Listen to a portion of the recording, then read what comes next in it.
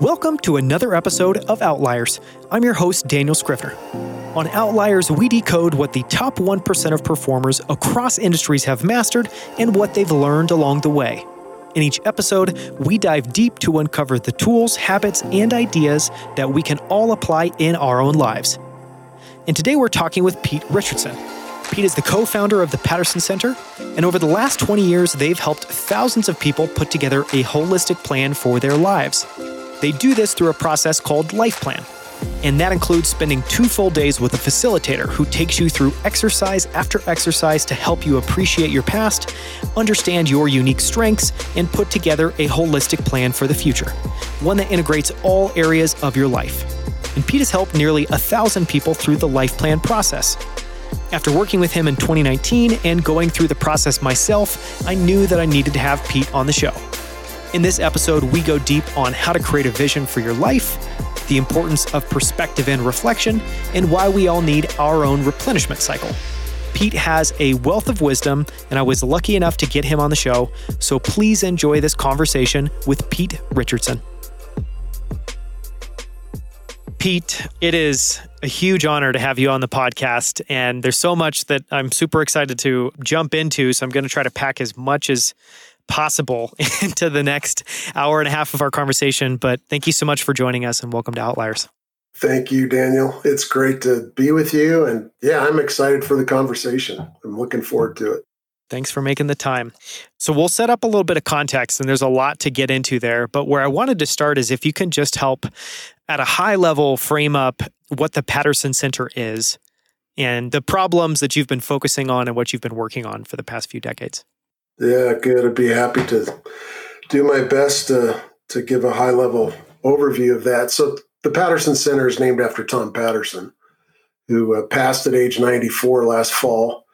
And there's a significant backstory on him for sure, but we named it after him and his life work of over 50 years of process design and his passion and sense of life purpose and calling to help organizations and leaders gain clarity and insight into the reason and purpose for their existence. So the assumption there is that we're not here randomly by accident, that we're breathing and living and existing for some kind of meaningful contribution to the world around us. And so we consider ourselves at Patterson a group of facilitators and guides who help people discover that reason for existing. And so what's the option? The option would be, if you've read some of the existentialists in human history, the way I see it is there's at least 2 different significant pathways a person can travel. One would be one of existential confusion, existential, perhaps in the worst cases, despair and hopelessness and meaninglessness. And unfortunately, too many people live their lives and go to the grave with that being their reality. And so we believe that there's an option of existential discovery and existential clarity and existential hope and meaning. In addition to Tom Patterson, I've been significantly influenced over the years by Viktor Frankl, who was a Jewish psychiatrist who survived the horrors of World War II concentration camps. And he writes extensively about this. He called it logotherapy. And the sort of the Socratic process of discovery, of discovering why you're alive and living for a higher meaning than even what's before you, in some cases, which may be very dark and hopeless.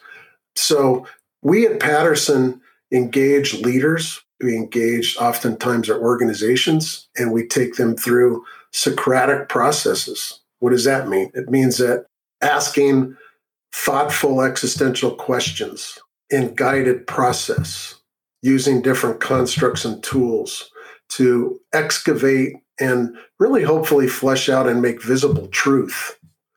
And the assumption there is, once I see the truth of why I'm here, then I can decide how I'm going to responsibly sort of cultivate that truth, nourish that truth, bring it to its full expression in the world over a lifetime from birth to death. I think it would be great if we could spend a little bit of time on the Patterson process and then work our way into talking about what the life plan is and how that's different than the strat op work that you do more with companies. But you have a fascinating concept about spiraling a problem in order to get perspective on it and how and where that takes you and how you ultimately get to a point of clarity. Would you mind just sharing a little bit of that framework? Yeah, sure. So it's actually that framework is core to Tom's process design. It's rooted and founded in that sort of Socratic process of guiding someone to self-discovery. So the principle is this: get perspective before you plan. Gain clarity before you decide strategically what to do. And the assumption is we don't know what we don't know until we see it. So Tom spent in the 80s significant time traveling between the States and China, commissioned under President Reagan's administration with guys like Peter Drucker and Deming and other top American consultants, helping Chinese economic leaders engage, understand the global economy. And what Tom fell in love with Chinese culture and people, but he also saw how they profoundly think and process differently than we do. So if you can imagine two dots, like one on the left and another on the right, and the one on the left is called problem, and the one on the right is called solution. The American approach, sort of mindset-wise, is a straight arrow from the problem to the solution, and you could say very speed-driven. So just get her done, like make it happen, right? And that's not all bad. I mean, we get things done compared to much of the world fast, but we also run a high degree of risk in having an impartial outcome or solution. What Tom discovered in China was not a straight line between problem and solution. Same two dots left to right, but as you go left to right, trying to find the elusive solution, the Chinese or Asian Eastern mindset way is to circle it around and around and around like a spiral. And if you flip that spiral three-dimensionally, it's like a cone ascending up. We call that the apex of clarity. And so what that means in China is if you're negotiating a contract with the manufacturer, you may think you're at the solution, but you're way back here somewhere in this spiral. And next time you talk, you're seeing this thing from a different vantage point, and you may be thinking, wait, they just flipped on us. And then the next time it's a different vantage point. Well, what they're doing is ascending up this cone or apex of clarity. And so Tom has designed philosophically and in process design his life plan and strategic systems or processes around that philosophy. And so we have, unlike other strategic processes, we spend a heavy amount of time in perspective, gaining clarity. And in life planning, like we did with you, we spent almost a day and a half just getting perspective. And when that truth and clarity becomes visible, it's like, wow, the plan almost writes itself because we've connected all these perspective dots, and now we see what we didn't see before. The fog is cleared out of our brains and thinking, and now we see, that's it. That's why I'm here. That's why I'm alive. That's what I want to do with that. So does that make sense? No, that makes sense. That's a wonderful encapsulation. And no, I think just to reiterate what you said, what I found remarkable about going through the life plan process, and it is exactly like you say, and I think the things that stood out to me were, one, none of us as adults get that experience to be able to go back and rewind it a little bit, to learn more about ourselves and just have more time to reflect. But it felt like, a big part of the process was extremely heavy on reflection. And, maybe the way I would reiterate what you were just talking about of kind of that process of circling is by circling enough, by reflecting enough, the answer comes. And the answer then is incredibly intuitive, and it's something that you're very bought into. Is that's your experience working with people through that process? Absolutely. And I've been at this for almost 30 years now, this life work. And it really is sort of my sense of contribution and life purpose in the world as I see it, helping others gain this kind of clarity. Mm-hmm. And of over the 1,000 people I've taken through these multi-day sessions in 28 years, you see common themes for sure, but not one of those lives is exactly alike. but you do see themes, and you can, as a guide and facilitator in my chair, I can kind of see at times where things are headed, Mm-hmm. but I dare not say that. Like I've learned over the years to like withhold my perspective or withhold my point of view and wait for a person to self-discover that, because that's where it's like fully owned. And it's not mine to tell, really. It's mine to guide, Mm-hmm. and it's theirs to discover. Mm-hmm. Yeah. You're almost like a Sherpa in that way. You're guiding people on the journey. You've been there before. You maybe know where it leads, but you're there as almost like a neutral intermediary to help people go through that experience. Yeah. Hopefully you want a guide who's traveled the trail before, and in this case, the trail is simply process. So early on as a life plan facilitator, I would lose sleep on nights, and because I'm like, I don't know where this is going. Well, the truth is, I don't have to know where it's going, but I have to know how the process goes. And I have to trust the process. So Tom always used to say, trust the process, trust the process. You must trust the process. It's still to this day, I'm amazed at the process itself. And it's like, this process really works. Yeah. He used his talent to design something that really does work. Can you encapsulate what at the end of the day is so different about going through this process as opposed to another kind of, say, life coaching process? Yeah, so I'm not maybe schooled in all the different other life coaching processes, but I do know this work for sure. And so one unique feature, as I did mention before, is the conviction and the amount of time we spend on gaining clarity and leading someone to self-discovery of truth. So is life planning for everyone at any given time? No, it's not. In fact, we have our own screening process to see if somebody is ripe for it. So what do I mean by that? It's like life has inherently built into it from birth to death, its own ups and downs, its mountaintop valley experiences, seasons of great advance and triumph and celebration, and seasons of great felt darkness and suffering and loss. It's just a part of the human journey and everything in between. Life is built almost like a good movie with a screenplay or an autobiography with its outline of life. There's chapters to life, and those chapters are defined oftentimes by events that in some form or fashion change us for good or bad, change the trajectory we're on, the pathway we're on. We call those turning points. And when someone is in a turning point, they're oftentimes very ripe for a life plan deep dive. Now, beyond turning points that come to us through the life journey, there's also turning points built into the seasons of life. I'm 57. I'm headed into what some would call the winter season of life. You're in the summer season of life. It's just a different season. And I can't live at age 57 the way I lived at age 37 or 27, obviously. But my purpose in life is still relevant and still the North Star by which I'm trying to live out. But how that's lived out, how that's applied in this season is different. So when someone goes through the change of seasons in life, that's a good time to do a life plan.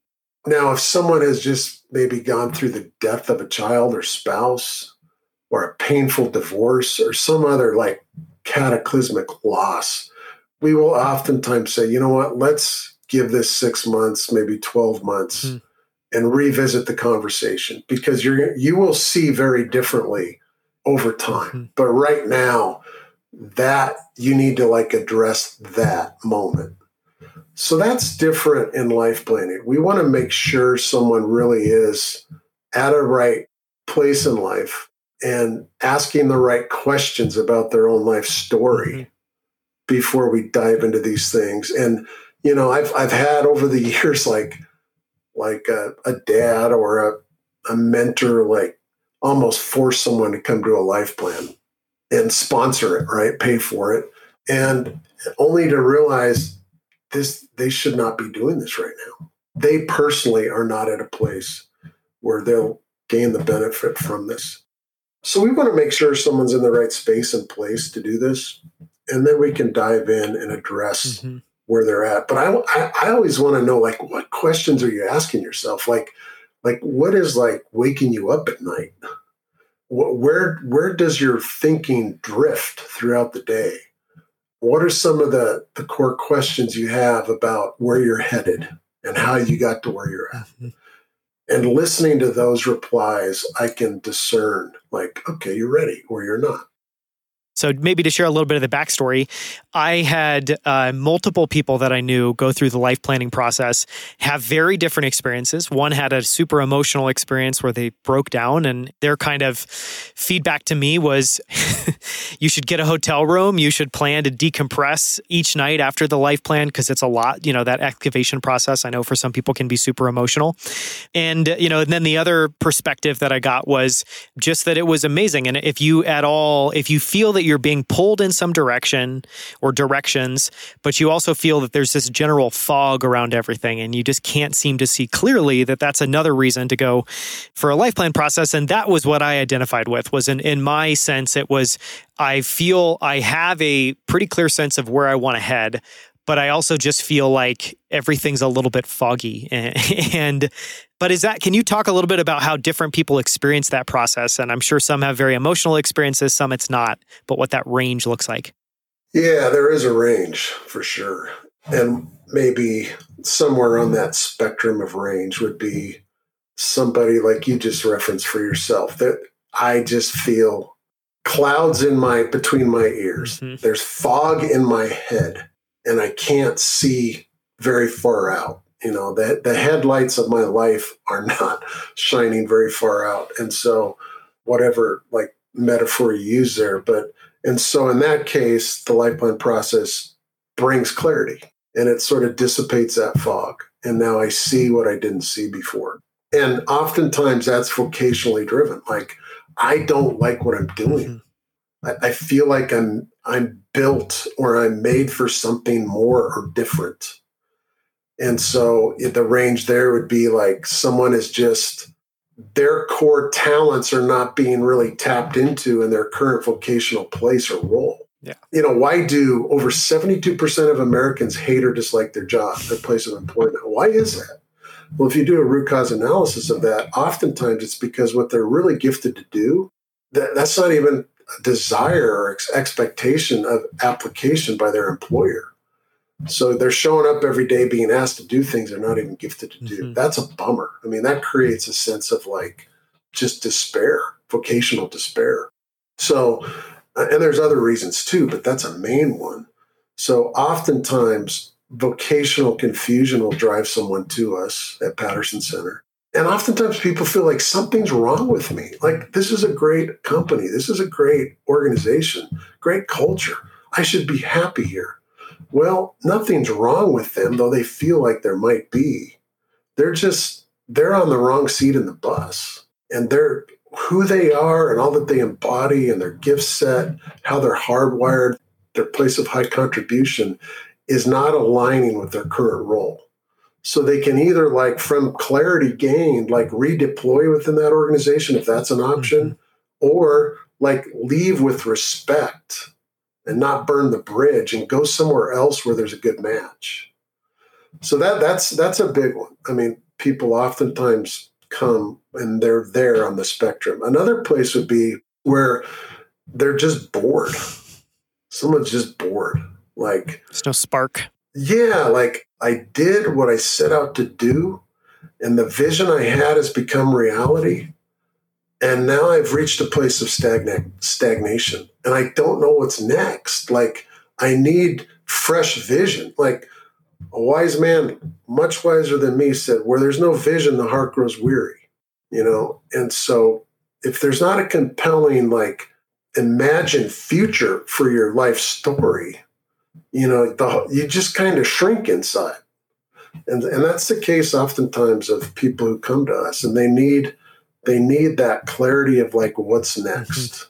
And oftentimes those people are like entrepreneurial bent kind of like you, Yes. right? They're the conceiver. They're the person who's designing and starting. And, imagine if everything, Daniel, you have in your head and all that you have in your design gift set was like now real, up and going, right? And there wasn't a new like vision of design for the future. You just go, ugh, right? And oftentimes people feel that way. So this can give them that what's next thing. Other people on that spectrum, they're doing a lot of great stuff, but the domains of their life are not healthily integrated for the season of life they're in. Because life is not all about work. And I would suggest that someone's life purpose or sense of calling in life must transcend their vocational life. Now, certainly the clarity of calling or purpose helps define your vocational focus, but it should also be applied to your personal life, how you care for this gift of a body, mind, emotional, like soul, spirit, how that applies to your family, if you have a family, to your marriage, if you're married, to your kids, if you have kids, how it applies to your circle of friendships, how it gives back to your community, however you define that. So it's not just about work. And oftentimes people have not like connected those domains in life. So I don't like life balance, the term life balance, because that applies equal weightedness quantitatively, and it's never equally weighted. I like healthy life integration. So I'm an empty nest now. I'm a grandpa. I have 2 granddaughters and 2 more grandkids on the way, and very different season. My capacity is different than when we were raising kids. So the integration between work and my marriage and my kids and grandkids, it's a different composition than it was when I was in my 30s. So oftentimes people need that, like, how do I integrate all this? I don't have the bandwidth or capacity to do all this. What do I say yes to? What do I say no to? I've got this landscape of opportunity, and it feels like it's suffocating me because it's so much. It's like the menu at Cheesecake Factory, which we don't go there, but Janet's dad used to love to go there. It's like a catalog, and it's paralyzing because there's so many pictures and options. And that's how life can feel sometimes. So Tom Patterson, great quote. Tom has a lot of, we call them Tomisms. He said, success is not unlimited opportunity, but focused possibility. So oftentimes people need to look at the landscape of opportunity, and they need help sifting through that and deciding what to leverage, what to focus on, what to say no to, what to say yes to.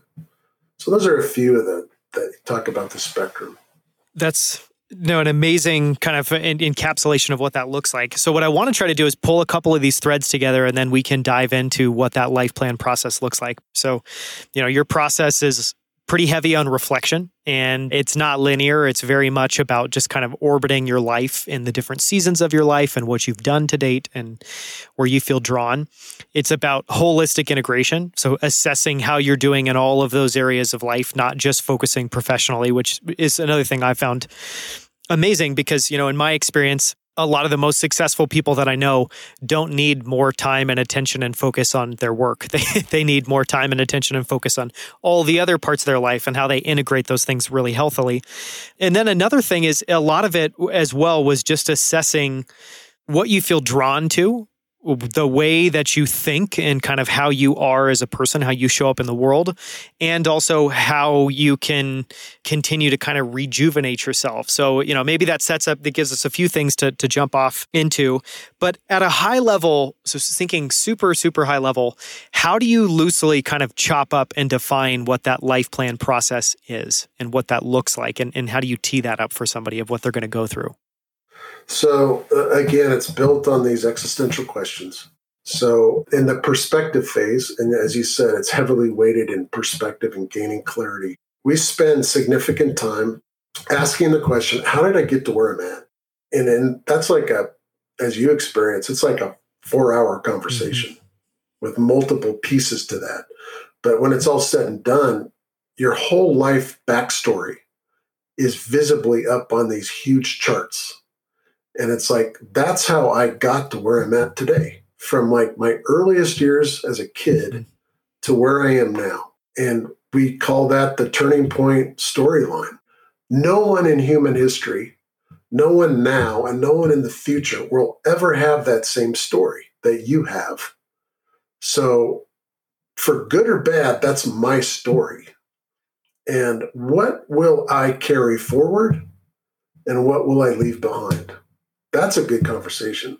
So when I see how I got to where I'm at through my story, a lot of times that can be emotional for people. It's like, wow, I had no idea that those forces way back years ago are playing a role in how I think and live today, for good or bad.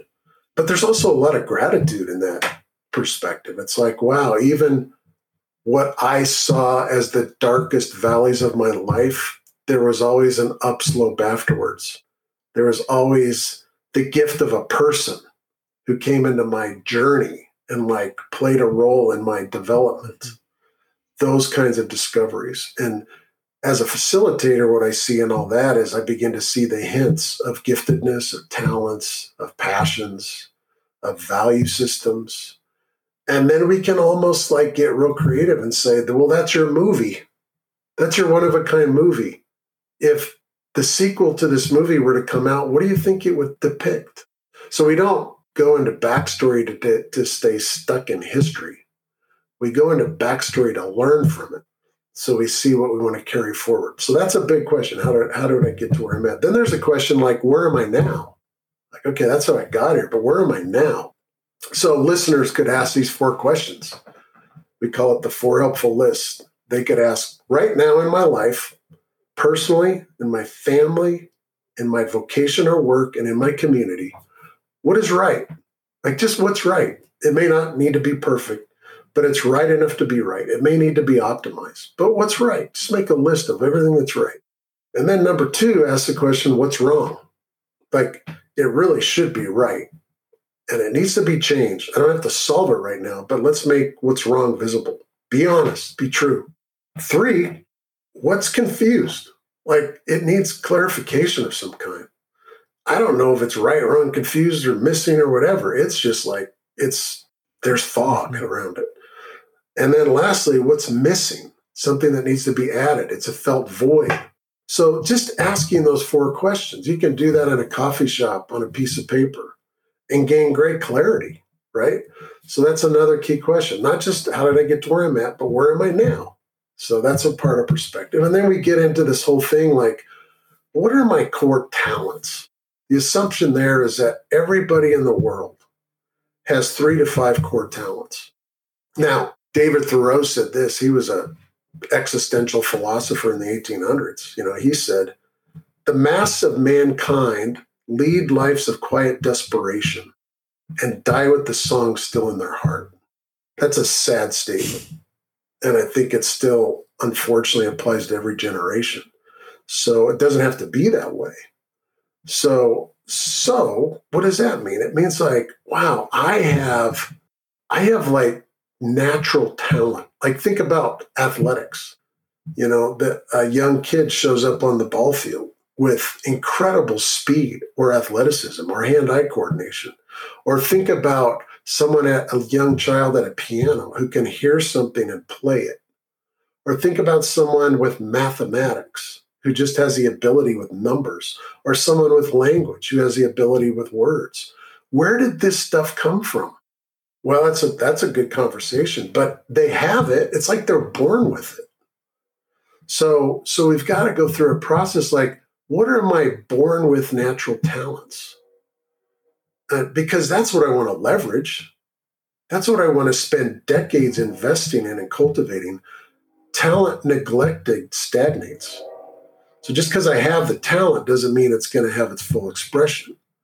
So it's like in sports, you can have a kid who's naturally talented, but doesn't put in the discipline of hard practice and hard work. And another kid who's less talented, but works really hard, they can leapfrog him on the depth chart, So talent must be identified and then it must be cultivated. And oftentimes this takes years years to cultivate and invest in and grow and bring into its full expression. So we spend time identifying those core talents. And then we get into, all right, because the premise here is that my talents are moved by my heart to apply them in the world in a meaningful way.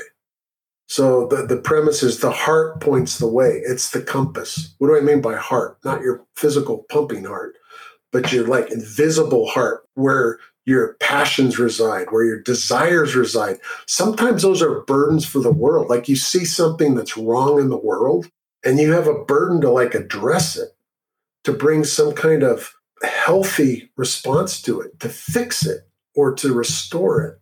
And that's where it gets messy. The heart's where it gets messy. Because all of us, if you've read The Psychologist of, most would say there's a true self, false self, there's a genuine self, and shadow side to our makeup, right? I don't want to talk to the shadow self because it has its own selfish, like self-absorbed, narcissistic, like stuff. I want to talk to that true self and see where the true self is passionate to apply those talents. Now we're getting insight into life purpose. Like, that's why I exist. I exist to take these talents and apply them here. So we have to go through a discovery process of what's the talent, what's the heart. We go through a number of questions like, where's my high contribution zone? Like, where's my sweet spot? Because most people have experienced what life is like when they're not living in their sweet spot. That's where you get bored. That's where you can feel depressed. That's where you can get angry at life.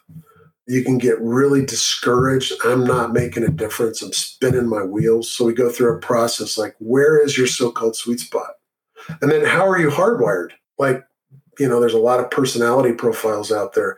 We have our own approach to that, but it's integrated into all this other perspective. Like, what's my internal wiring? And how does that inform what I should and shouldn't do? What's my value system? What do I really value? How I think, live, and relate?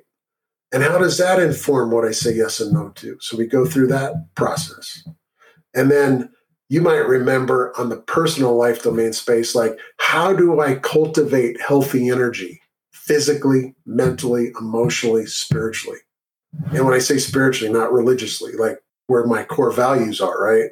So Peter Drucker said, great leaders lead themselves really well. Like they manage themselves really well. And that's usually way behind the scenes. It's like Winston Churchill. He used to go for a walk every evening with his cigar, drove the Secret Service nuts. What was he doing? He was processing the day. He was thinking out loud. He was reflecting. He was refueling. So what do I need to do to like make sure I have enough gas in my gas tank so that as I engage the other domains of life, I'm well engaged, I'm healthily engaged, and I have the productivity and creative energy to do it. So we go through all of that and more, and that's all perspective. Mm-hmm. So now once we've done all that, we can converge all that into statements of clarity around purpose. And this is where it gets fun. When I'm clear on my creative purpose, like why I'm here, then I can imagine that forward into time and space. And that's where I can create a vision statement, a word picture that's rooted in truth. If someone says they want to do something and you think they're like smoking something they shouldn't be smoking, we call that a delusion. But when a vision for the future is rooted in the truth of purpose, let's go do it. Let's go build it. And that's where over time, what we envisioned or imagined becomes a reality that we're living in. And once we see that, then we can ask, okay, what are the strategic steps I make on the chessboard of life that I must make to move in that direction? And when I get the strategies right, then all the tactics flow out of that. And now I build the plan. Yeah, it's amazing just listening to you go through that, because I'm sure for anyone listening, they're like, wow, that's a ton of amazing stuff, but no way you can do that in 2 days. But no, you absolutely do. We went through all of those as individual exercises. And the two things that were coming to mind as you were walking through that is, in a lot of ways, I think part of it is you're shedding all these borrowed ideas, because so much of what you were talking about there is really, one, understanding yourself really, really well, what you're inclined to do, what you care deeply about doing, which may be another way of saying that is what you have enough intense passion and energy to actually go and apply yourself towards. And then what you're meant to do and what you're meant to do next and what feels right for you at this phase in your life and season of your life. And so in some ways, it's kind of shedding borrowed ideas and just getting really rooted again, which is, I left the 2 days feeling more rooted than I've ever felt. And, I think to that point in my life. But then the other piece is it's almost like you're taking a laser beam and you're just you're tightening the scope of it in until it's crystal clear. You have tons of clarity of exactly where you're going. And you've got the energy. You've been reconnected with your values. I wanted to maybe go back and go a little bit deeper into two things you said there. And I think one was when you were talking about working with someone on identifying your talents. I've always felt fortunate in my life that really early on in life, I kind of stumbled into that and found these things that I just can feel like I can have a lifelong passion towards. But I know that not everybody feels that. And I'm sure for some people listening, they think, well, yeah, but I don't relate to that baseball analogy. I'm not naturally fast. I'm not muscular. So for someone that has a hard time identifying those talents, what does that process look like? How do you work with them to figure that out?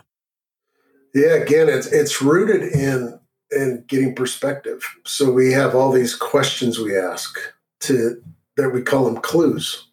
And so as a guide, I ask the questions and pull out the data, and I'm on a treasure hunt for talent. So let me give you some examples. Like if I ask you or someone listening, write down what you absolutely love to do. It can be work related, hobby related. It doesn't matter. Just write it down. It's a clue. And then it's a clue. And now don't just say, oh, I love the outdoors. Okay, well, I would ask follow-up questions. Well, what do you like to do in the outdoors? I like to go to the mountains. Okay, what do you like to do in the mountains? Winter, summer, all seasons? So those are clues. Something about me is in that. And that's going to be supported by other clues. I may ask, here's another clue category for talent discovery. What drives you? What motivates you? What moves you even unconsciously to move in life? Some are moving to solve problems. They love walking into a room where there's a good problem to identify, begin to break down into pieces, and figure out how to resolve it, either completely deconstruct it and rebuild it, or do a root cause analysis and figure out where a system is broken.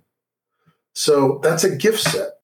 You, if I remember right, Daniel, you are driven to design things, right? Yes. You love to design. And so what does that mean? You have a gift to see a void, see something that doesn't exist, and then design something to fill that void. Or maybe you see a problem and and what you see is how we can creatively address it and meet that felt need. That's a gift. Not everyone has that. So that's simply a clue. Mm-hmm. Here's another clue. It's I could ask someone, I want to know what you can't help but think about. Great question. We call that an obsession. Not a dark obsession, but what are you obsessed with? You can't shake it. Whether you're on the beach in Hawaii on vacation or you're under pressure in the Front Range here at work, you driving in your car, you go there. You can't help but not think about it. That's a clue, right? I could ask you the question, if I were to go interview people who know you really well and say, hey, give me a handful of words to describe Daniel. Well, what you think they would say about you is a clue to me, right? I could ask you another clue question, what do you yearn for and long for in the future? As you imagine forward, however long you live, none of us know how long we're going to live, but let's say, a full life, there are things that if you did not do or become in that period of time, you would really regret it. I missed it. Back to that David Thoreau quote. Yeah. The clutter of life swallowed up all the airtime in my life. And I missed the big rocks. I didn't identify those. Those are clues for me. on the treasure hunt of talent. So I could give you more, but those are some of them. That's perfect. Yeah, because it sounds very much like a process of triangulation. So if your talents aren't jumping out to you, then everybody has talents, and that could be things that, like you said, you're drawn towards, things that you can't help but think about. Another great question that I've heard asked a lot of the time that I find really insightful is, what do you do that you find easy that other people find really difficult? That's another one. It's a great question, right? So one of the things you touched on that I'd love to just elaborate a little bit is, so something that keeps bubbling up in the conversation, something that I really connected with when we worked together and going through the process, was you're approaching this problem from you're using both sides of your brain, maybe for lack of a better word, or both sides of your being. And one of those is you're clearly deconstructing things. And so you're using that rational part of your brain to think about what to take from the history, where you want to be headed, and strategy. And clearly a lot of that, I think you're using those rational skill sets. But then the other thing is you're also integrating that with the emotional side of your being. So what are you drawn towards? What are you repelled by? How do you think about that interplay in someone's life? Like, do those things need to come together? Are those things constantly battling one another? How do you think that the emotional side of somebody and the rational side of somebody needs to kind of connect or relate to one another? Well, if we're both committed to, as honestly as we possibly can, engage truth, whatever that means, in my backstory, where I'm at now, what I desire for the future, then that will be a mixture of conscious mental analysis and deep emotional reality. So they are intertwined like a bowl of spaghetti, And that's why, some people who never cry will experience a deep emotional release in the life plan process. And I don't ever try to make that happen. If it happens, it happens. And if it does happen, you just let it be. It is what it is. And if it doesn't happen, it doesn't happen. But the emotional side of it is critical, that I am honest, completely truthful and transparent about what I'm feeling, about where I am, where I've been, and where I want to go. And those feelings are as real as the mental, cognitive part of my life analysis. There's truth in that emotion. There's truth in the emotion. And, we also do this thing called couple life plans, which is a 3-day process where both spouses in the marriage are getting individual and then integrated perspective and clarity. And in those cases, oftentimes the emotional part is even amped up even more. So now what we don't want is to turn those 3 days into marriage therapy, because that's not designed for that. But oftentimes those couples leave and they say, that was the best marriage therapy we ever had, because I now see not just what I knew you were good at, for example, but I now see the deep emotional realities of what you feel. I now understand your uniqueness more than I ever knew before. I didn't even know some of those chapters in your backstory, let alone what is embedded in desires for the future and deep in your heart. So the emotional part is very real. And for me personally, I think engaging all these life stories, it's made me, we men in general are not as in touch with our emotional side of life as women. Those are general stereotypes, and not all men and not all women, but you get it. And for me, I've become very comfortable and very friendly with my emotional world on day in and day out, whatever it is. And I think it's really aided my marriage. We just celebrated 35 years of marriage. Congratulations. Yeah, thank you. Part of that is I think over the years I've become more comfortable and more honest and aware and able to express what I'm feeling in a moment. And that's important. Now, I don't think feelings should dictate major life decisions and directions. But if you don't acknowledge them, they can subconsciously dictate those things. Yeah, and it's an ingredient not to ignore but to mine and understand and get in touch with, and then to figure out how to use. And I know that you're a prolific reader, and I want to try to explore a little bit of maybe some of the books that you think about that are related, some of the books that have had special significance in your life. But one on that topic that I read recently that I think echoes a lot of what you just said is The Ruthless Elimination of Hurry. Have you heard of that book? I have not, but I like that title. It's awesome. It's a wonderful title. And yeah, one of the stories in the book was about, and I'm sure I'm going to butcher it, but I'll try my best to get the spirit of it right. I think they were out on some sort of an expedition with some guides, and they were trying to cover as much ground as possible. And so they got through the end of a day, and everyone was exhausted. And so they rested for the night. And the next morning they get up and they think, okay, well, let's go. We've got the rest of the journey ahead of us. Let's get moving. And they couldn't get any of the local guides to move. And they were asking them, why don't you want to move? And one of kind of their thought was they had to wait for their soul to catch up with them with where they were at in life. And in a lot of ways, it does feel like that's what reflection is doing, is it's giving you a chance, honestly, to like catch up with yourself and catch up with the meaning and the values you have inside. That's right. That's right. But it's a really profound book. I would recommend anyone to read. Do you have other things related to reflection that you would suggest? Yeah. Yeah, there's a book that was written in the 90s called The Power of Full Engagement, written by Tony Schwartz and Jim Lohr. And these guys used to work with Olympic athletes, and it's the principle of the sprint and the pause. And the principle is that the power to full engagement is not time management, but energy management. So am I aware of what's happening physically, mentally, emotionally, spiritually? And have I created time and structure to pause long enough in order to put energy in so I have enough to give out? So this is a book called Silence in the Age of Noise by Erling Kagge. He is from Oslo, and he walked across the North Pole, for example. He's an explorer. He's a philosopher. He's a publisher. And it's a beautiful book on silence and the gift of silence and reflection. So I refer that to a number of people. Yeah, I'd highly, highly recommend that one.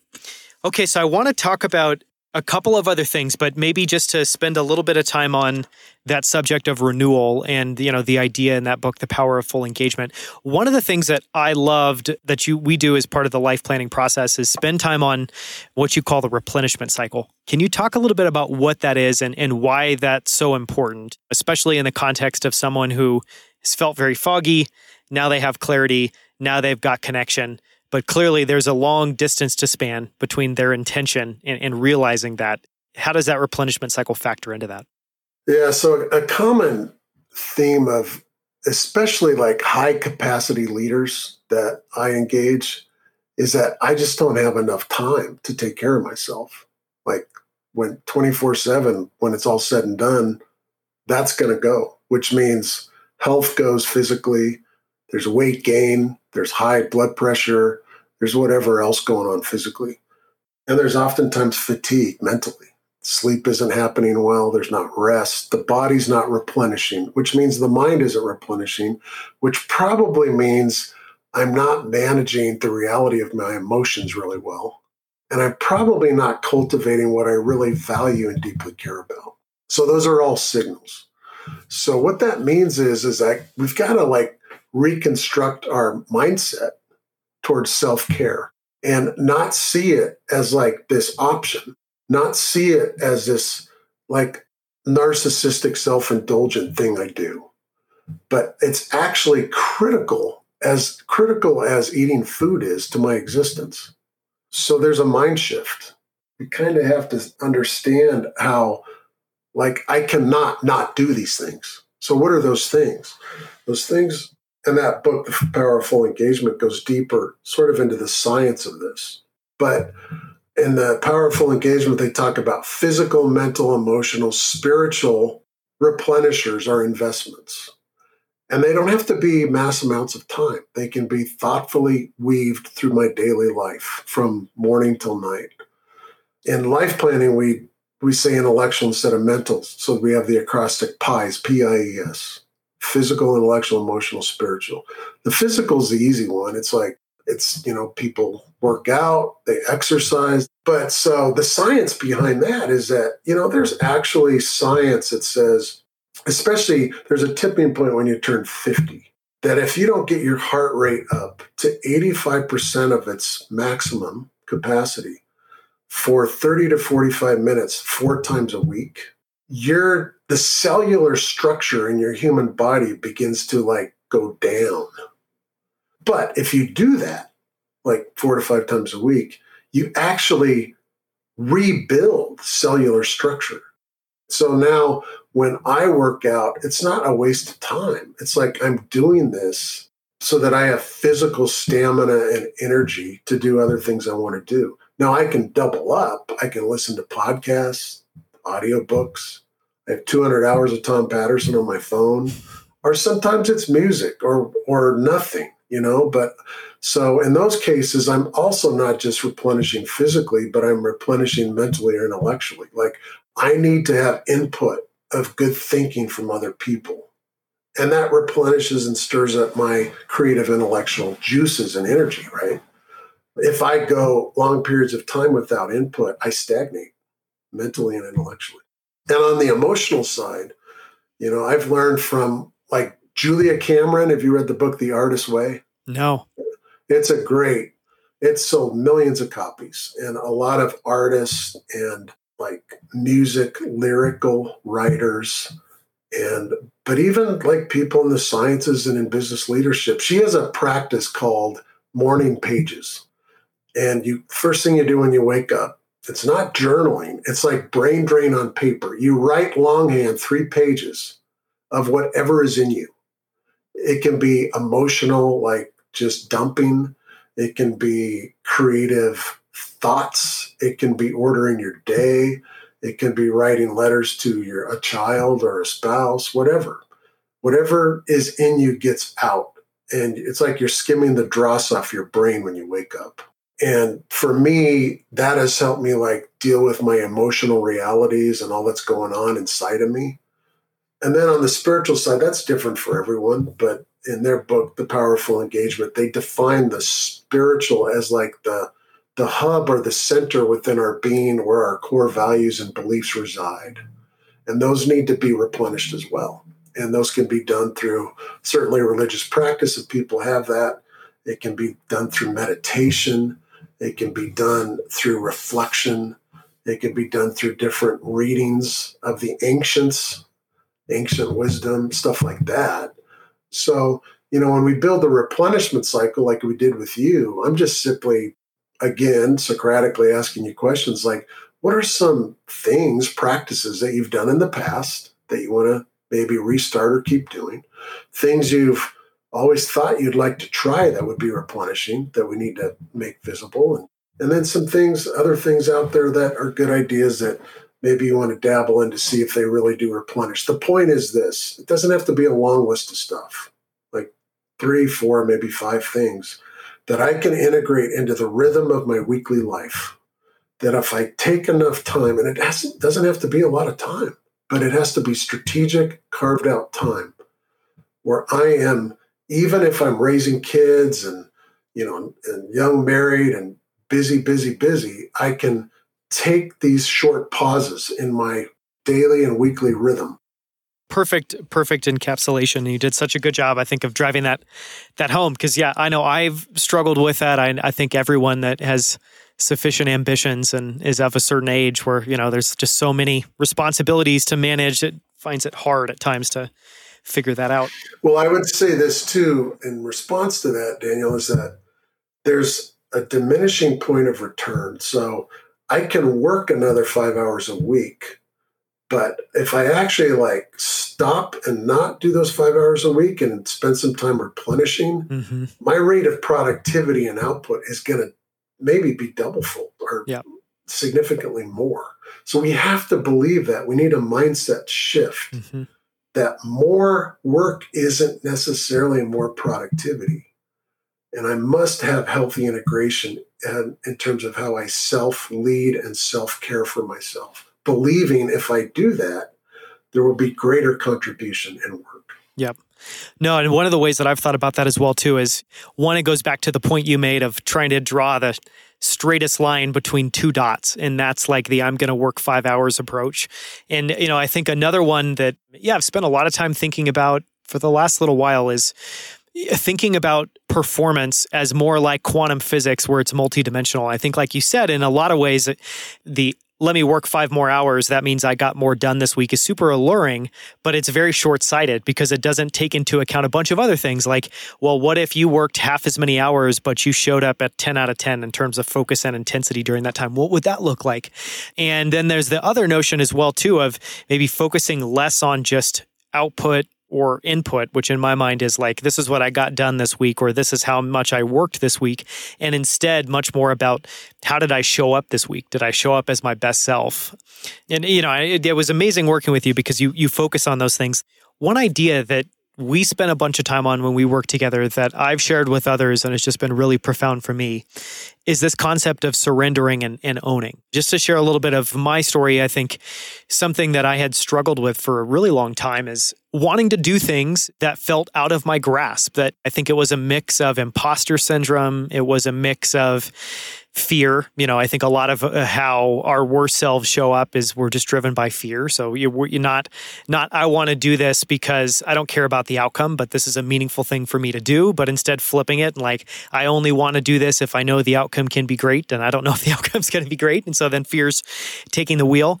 But through the process of working with you, I got in touch with those things in a way that no longer felt surface level, that felt like, no, I need to do this. This is what I was meant to do.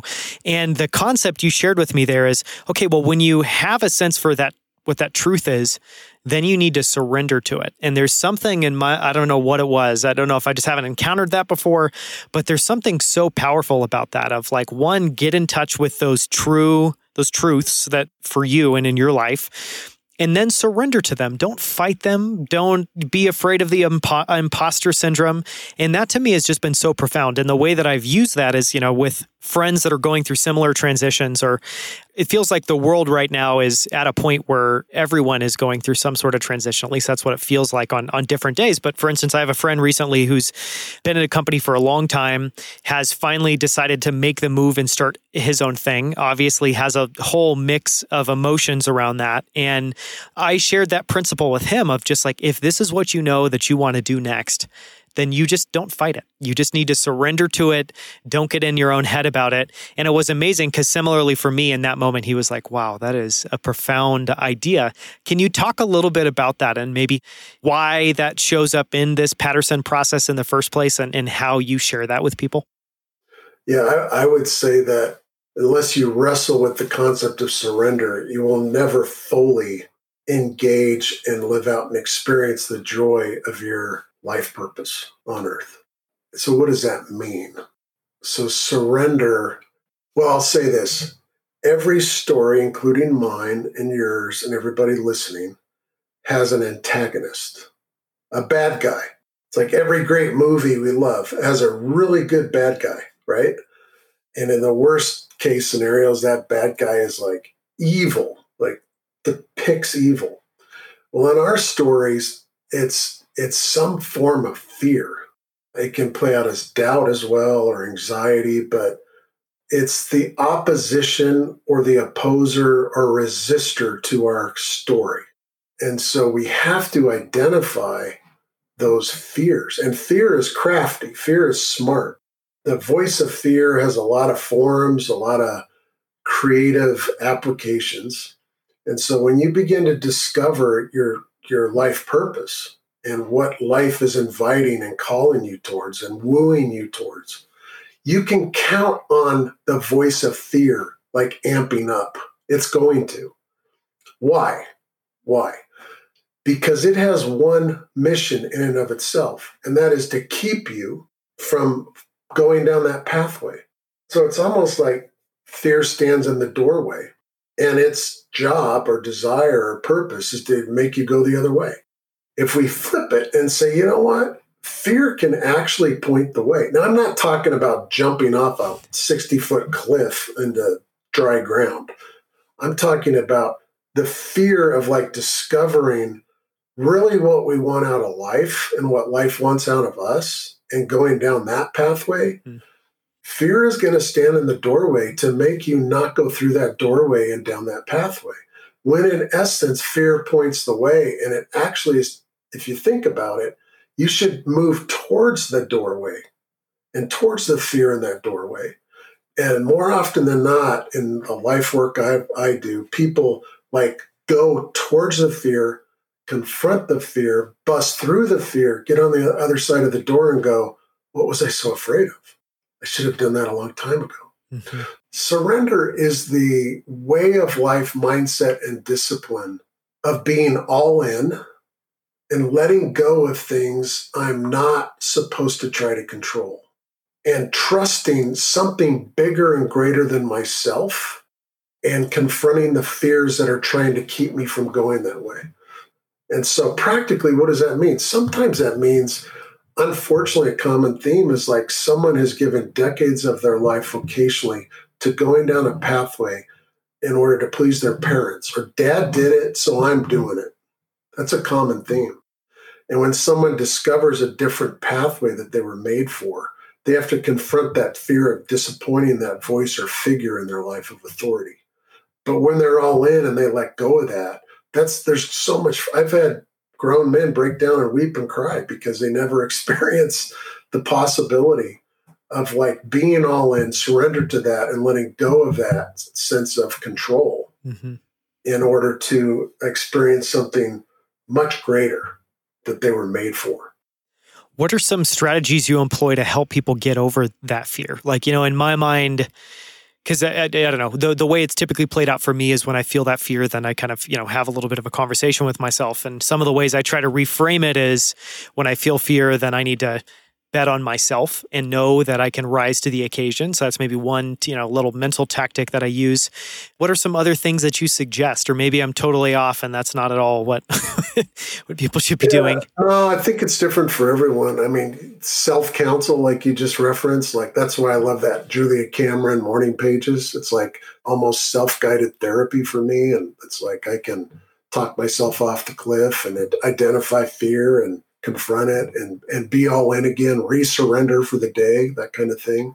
Sometimes we need help. Sometimes we need something feels bigger than ourselves. And so we need an actual therapist. We need a counselor, like to deal with fear that is prohibiting me from being fully all in or surrendered to what I know I need to do. Yeah. So if we need to get help, get help. Some people like get a life coach. Some people get like a spiritual advisor of some kind, depending on what that means for them. So there's a lot of different, ways. We need mentors. I'm in this cool group. There's 7 of us. We get together once a month and one person brings a life question and we talk about it.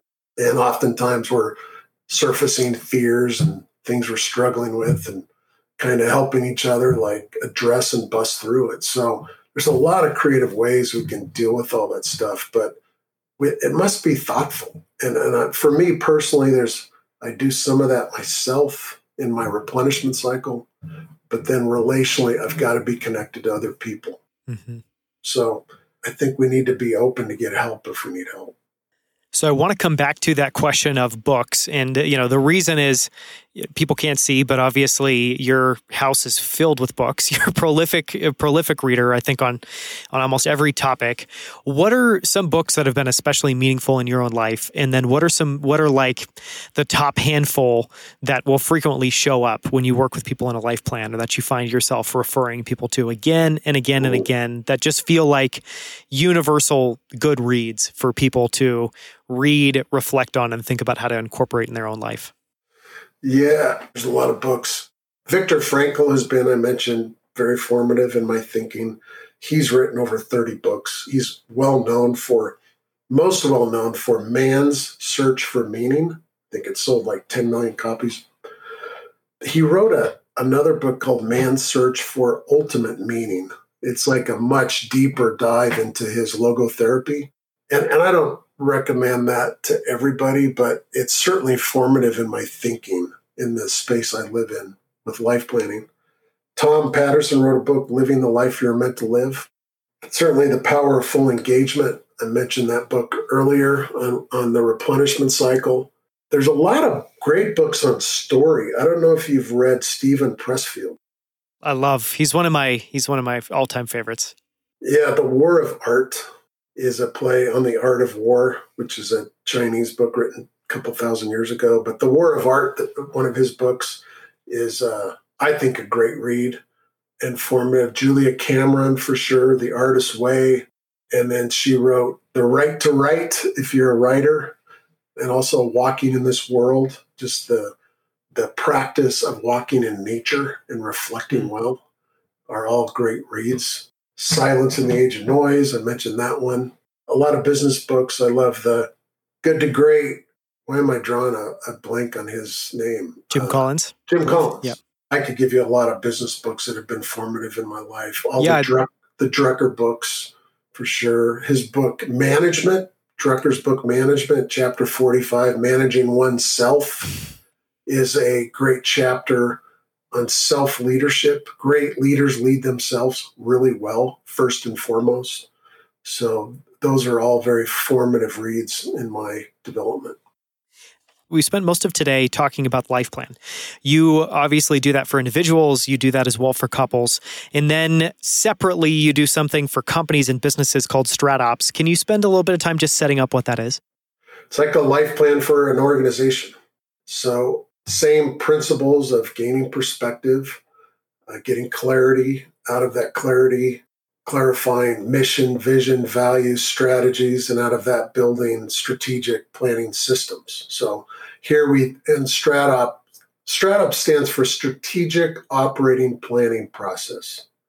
So strategy is making decisions or thoughtful decisions for tomorrow, today, planning for the future today.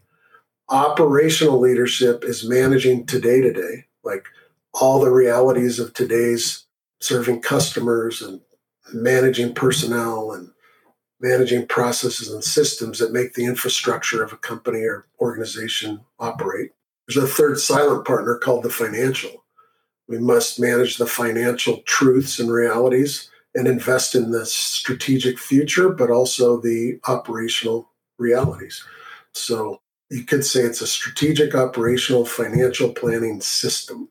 I say system thoughtfully because most people or businesses do not see strategy as a system. They see it as an event. And so here we get all the top leaders together in an organization. We try to get the right chemistry, the right collective IQ, and we go through that same apex of clarity with the group.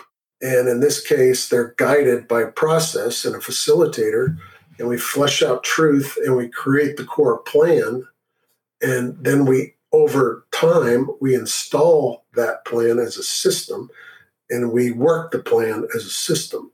So I have, over the years, a list of business clients. My brother started and owns and built one of his many companies is OtterBox, the brand OtterBox. And in 2006, we installed StratOps. They were $4.2 million a year.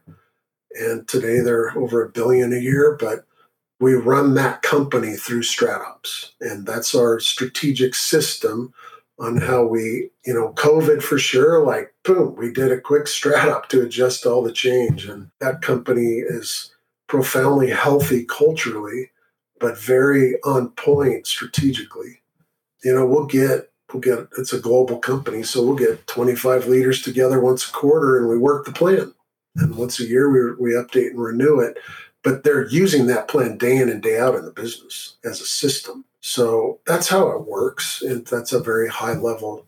But we look at a company holistically, not as a bucket of parts. We get perspective. We flesh out truth. And then we clarify all the strategic pillars, especially the vision, where are we headed?